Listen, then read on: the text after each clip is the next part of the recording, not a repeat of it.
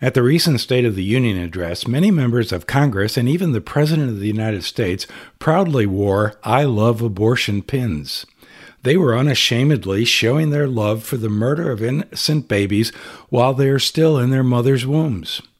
How did we get to this condition where there is no regard for the sanctity of human life? It didn't happen overnight, and it wasn't without warning.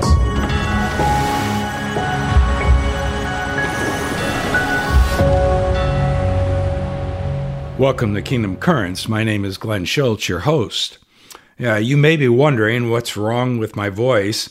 Well, pollen season has arrived a little bit early here in South Carolina, so I apologize for any raspiness that you might hear. You don't have to adjust your computer or anything like that. It's my voice. You know, the utter depravity of the human heart can be clearly seen by what we have witnessed in just the past week. Think about it. We have seen a defenseless man beaten to death by 5 police officers. We've listened to the President of the United States declaring that he boldly supports a woman's right to an abortion. And I even read an account where more than 100 people were arrested in a prostitution and sex trafficking scheme. And these are just to name a few things. What on earth is going on? Much of what we are witnessing today is largely the result of the total secularization of education that has taken place in our country over the past 100 years. What amazes me, however, is when I see this moral decay throughout society is how few Christians seem to be concerned about what is happening and why it is happening, and then they continue to send their children to secular anti-Christian schools. When I look back in history, I find that there were Christian leaders who saw what was taking place in our educational system, and they went ahead and raised many warning flags, but they seemed to be completely ignored. The bottom line is that we have raised a generation of young people who do not know God nor His Word. G.H. Clark understood the danger of ignoring God and His Word when it comes to the education of children. He wrote, and I quote, "The school program that ignores God teaches its pupils to ignore God, and this is far from neutrality. It is the worst form of antagonism, for it judges God to be unimportant and irrelevant in human affairs. When God is ignored, then His Word, the Bible, loses its authority and influence on human behavior." Benjamin Rush, one of our country founding fathers, wrote the following, and again I quote, "The great enemy of the salvation of man, in my opinion, never invented a more effectual means of removing Christianity from the world than by persuading mankind that it was improper to read the Bible in schools. My wish is not to see the Bible excluded from schools, but to see it used as a system of religion and morality." Christian educator Frank Gaebelein understood the devastating consequences of putting children in schools where God and the Bible are ignored and eventually removed from the curriculum.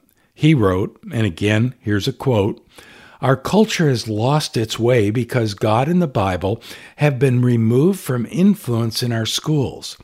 The authority of the transcendent God of the universe has been replaced by a society who worships at the feet of man and his accomplishments." Now you've got to remember, Gaebelein wrote those words in the early 1950s. But what he was witnessing was predicted long before his time. In fact, Dr. A. Hodge was the principal of Princeton Seminary between 1878 and 1886. Now listen carefully to his clarion call to the church. "I am as sure as I am of the fact of Christ's reign that a comprehensive and centralized system of national education, separated from religion, as is now commonly proposed, will prove the most appalling enginery for the propagations of anti-Christian and atheistic unbelief and of antisocial, nihilistic ethics, social and political, which this sin-rent world has ever seen." See, we're definitely living in an anti-Christian culture that is permeated with atheistic unbelief. We can clearly see the living out of an antisocial, nihilistic ethics, both socially and politically. Now, I know that there are going to be those who push back against my belief that secular education is the fundamental cause of where we are as a country and as a church even. However, if you simply listen to what secular educators have said in the past, I believe you will have to agree with me that secular education in both public and private schools has played a major role in the moral decadence found in our society today. All we have to do is listen to what Horace Mann said back in 1837. Now, you've got to understand, Mann is widely viewed as the quote-unquote father of American public education. His intent was to establish a new religion with the state as its true church and education as its Messiah. Listen to his words. What the church has been for medieval men, the public school must become for democratic and rational man. God will be replaced by the concept of the public good. The common schools shall create a more far-seeing intelligence and a pure morality than has ever existed among communities of men. That is a off-the-wall statement for certain, that we're going to replace God by just some fictitious concept of the moral good. Paul Blanchard was an author, lawyer, secular humanist who championed public schools as the most important factor leading us to a secular society. Listen to his words, written in the mid-1900s. He says, I think the most important factor leading us to a secular society has been the educational factor. Our schools may not teach Johnny to read properly, but the fact that Johnny is in school until he is 16 tends to lead towards the elimination of religious superstition. The average child now acquires a high school education, and this militates against Adam and Eve and all other myths of alleged history. Wow. He's saying that when you just go to high school, that is going to actually lead a military campaign against Adam and Eve, which he says are myths of alleged history. Dr. John Goodland, writing for the National Education Agency in the 1980s, argued this: our goal is behavioral change.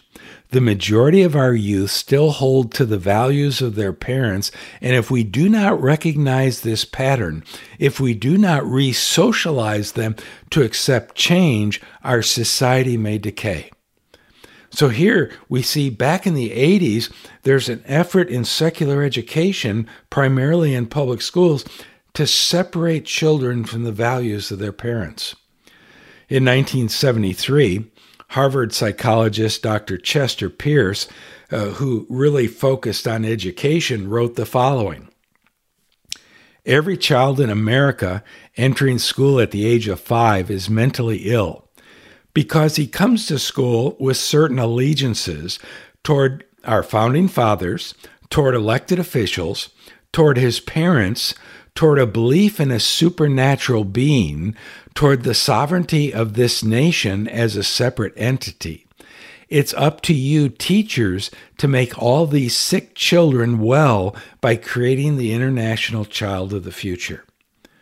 Again, he sees that if a child comes into school and he has an allegiance towards the good biblical beliefs of our founding fathers and toward his parents and toward a belief in a supernatural being, that they're sick, and teachers, you have to make them well by creating an international child of the future. Humanist John Dunphy wrote an article for Humanist magazine in 1983, and he makes another bold statement where he states, I am convinced that the battle for humankind's future must be waged and won in the public school classroom by teachers that correctly perceive their role as proselytizers of a new faith. a religion of humanity that recognizes and respects the spark of what theologians call divinity in every human being. The classroom must and will become an arena of conflict between the old and new. Now, what's the old and new? Listen, he says, the rotting corpse of Christianity, together with all its adjacent evils and misery, and the new faith of humanism, resplendent with the promise of a world in which the never realized Christian ideal of love thy neighbor will finally be achieved. See, secular education sees Christianity as something that needs to die, and that it brings with it adjacent evils and misery. The reality is that public or secular education has always had an agenda. The agenda was and is and will be the taking captive of young hearts and minds by the false philosophies and worldviews of this world. Now, this was made clear in 1967 when a man named Sam Lampert, the NEA, National Education Association's executive secretary at the time, stated the goal and the vision of that organization with these dawning words. Here's what he wrote. The National Education Association will become a political power second to no other special interest group. We will organize this profession from top to bottom into logical, operational units that can move swiftly and effectively and with power unmatched by any other organized group in the nation. Now, I can go on, giving you an endless number of examples where secular educators have very openly stated their intent to shape the minds of young people in ways that go contrary to the truth of God's Word. And today, secular teachers and leaders have ratcheted up their desire to groom kids, and I'm saying it correctly, groom kids through things like gender studies or radical ideas about our country's founding and just getting them into total groupthink. Now, these ideas that are being put forth to our children in schools, they're being supported by the media with companies such as Disney just announcing that they're going to produce a very dangerous children's program called Proud Family, Louder and Prouder, or at a TV awards program where they did a song that deified Satan himself. See, the battle is going to intensify in the days, months, and years ahead. And it's time for Christians to act and get their kids out of secular, anti-Christian educational institutions. Now, I know that's a bold and controversial statement to make. I also realize that there are strong and good Christian teachers and administrators trying to be salt and light in these dark places. However, keeping our kids in these secular educational programs has gotten us to where we are today. We can no longer continue to sacrifice our children and grandchildren to these havens of false ideologies. See, I believe it is also time for Christian schools to make sure that they're not just mere carbon copies of secular institutions. See, it's not good enough to simply try to Christianize a secular model of schooling. We have to build Christian schools on a biblical worldview and a biblical philosophy of education. And that's going to mean that we have to reshape some things and change some things in our Christian schools. Churches, they must take a stand against the assault of secular education on our kids. Churches and church leaders, they've got to teach and train parents to understand their God-given responsibility to give their children a biblical education. And that means that parents have to understand it starts in the home, and it's going to be supported by being involved in a good Bible-believing and Bible-teaching church. And it's got to, God's truth has to permeate the school in which they enroll their children. Because of the dire need to restore individuals and empower parents, engage the church, and transform schools through kingdom education, I'm going to again this summer be conducting 2 Kingdom Education Summits. See, I'm committed to train and equip Christian school leaders, pastors, and other church leaders with a biblical worldview and a biblical philosophy of education. I think we've got to take this concept that I refer to as kingdom education and not just make it a mere buzz term that we use because we're a Christian school and because maybe we read a book with that title, but that we really build a kingdom-focused school. My former pastor, Dr. Michael Catt, while I was there at Sherwood, was constantly challenging us on staff with this statement. And in fact, it's even a big banner in the atrium of the church there at Sherwood Baptist Church in Albany, Georgia. It says, "Whoever wants the next generation the most will get them." Unfortunately, the world and its educational system has wanted our children and grandchildren in the past more than even Christians in the church has wanted them. But now it's time where we say, no more. The home and church and school, we're going to unite together, and we're going to say, the world, you're not going to get our kids, and so we're going to give our children a Bible-based, a Christ-centered education, home, church, and school together. I encourage you to visit my website, which is simply kingdomeducationministries.com. That's kingdomeducationministries.com. And if you're with a Christian school and your school is not already a KEM Prime member, I encourage the school to enroll and become a member and take advantage of the resources that we're developing that you can send out to your parents and use to train your staffs. I'm asking all Christian school leaders and pastors to prayerfully consider attending one of this summer's Kingdom Education Summits. Now, you can find out more about these summits by, again, going on my website, kingdomeducationministries.com, and just click on the Kingdom Education Summit tab on my homepage. I want to see, and enrollment attendance is limited for these. These are not going to be real large events because we've got to do some real work and developing some strategies. So I just encourage not just Christian school leaders, but pastors and church leaders, come together and let's see how do we unite and partner with the home to build godly young people.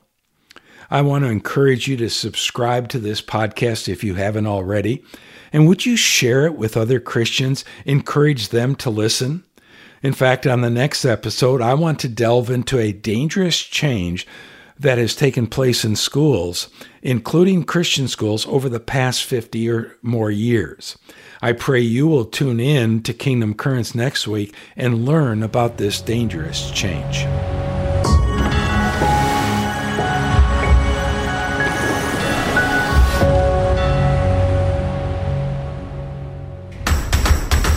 Hey, I'm Alex Overall, media developer for Northwest Christian School, and I'm here to tell you about NCS's new Biblical Worldview online courses available to all high school students for transcript credit, regardless of whether they attend public school, private school, or homeschool. Frameworks is an exciting new initiative utilizing the learning management system of Grand Canyon University. For more information, visit BibleClassesForPublicSchools.com.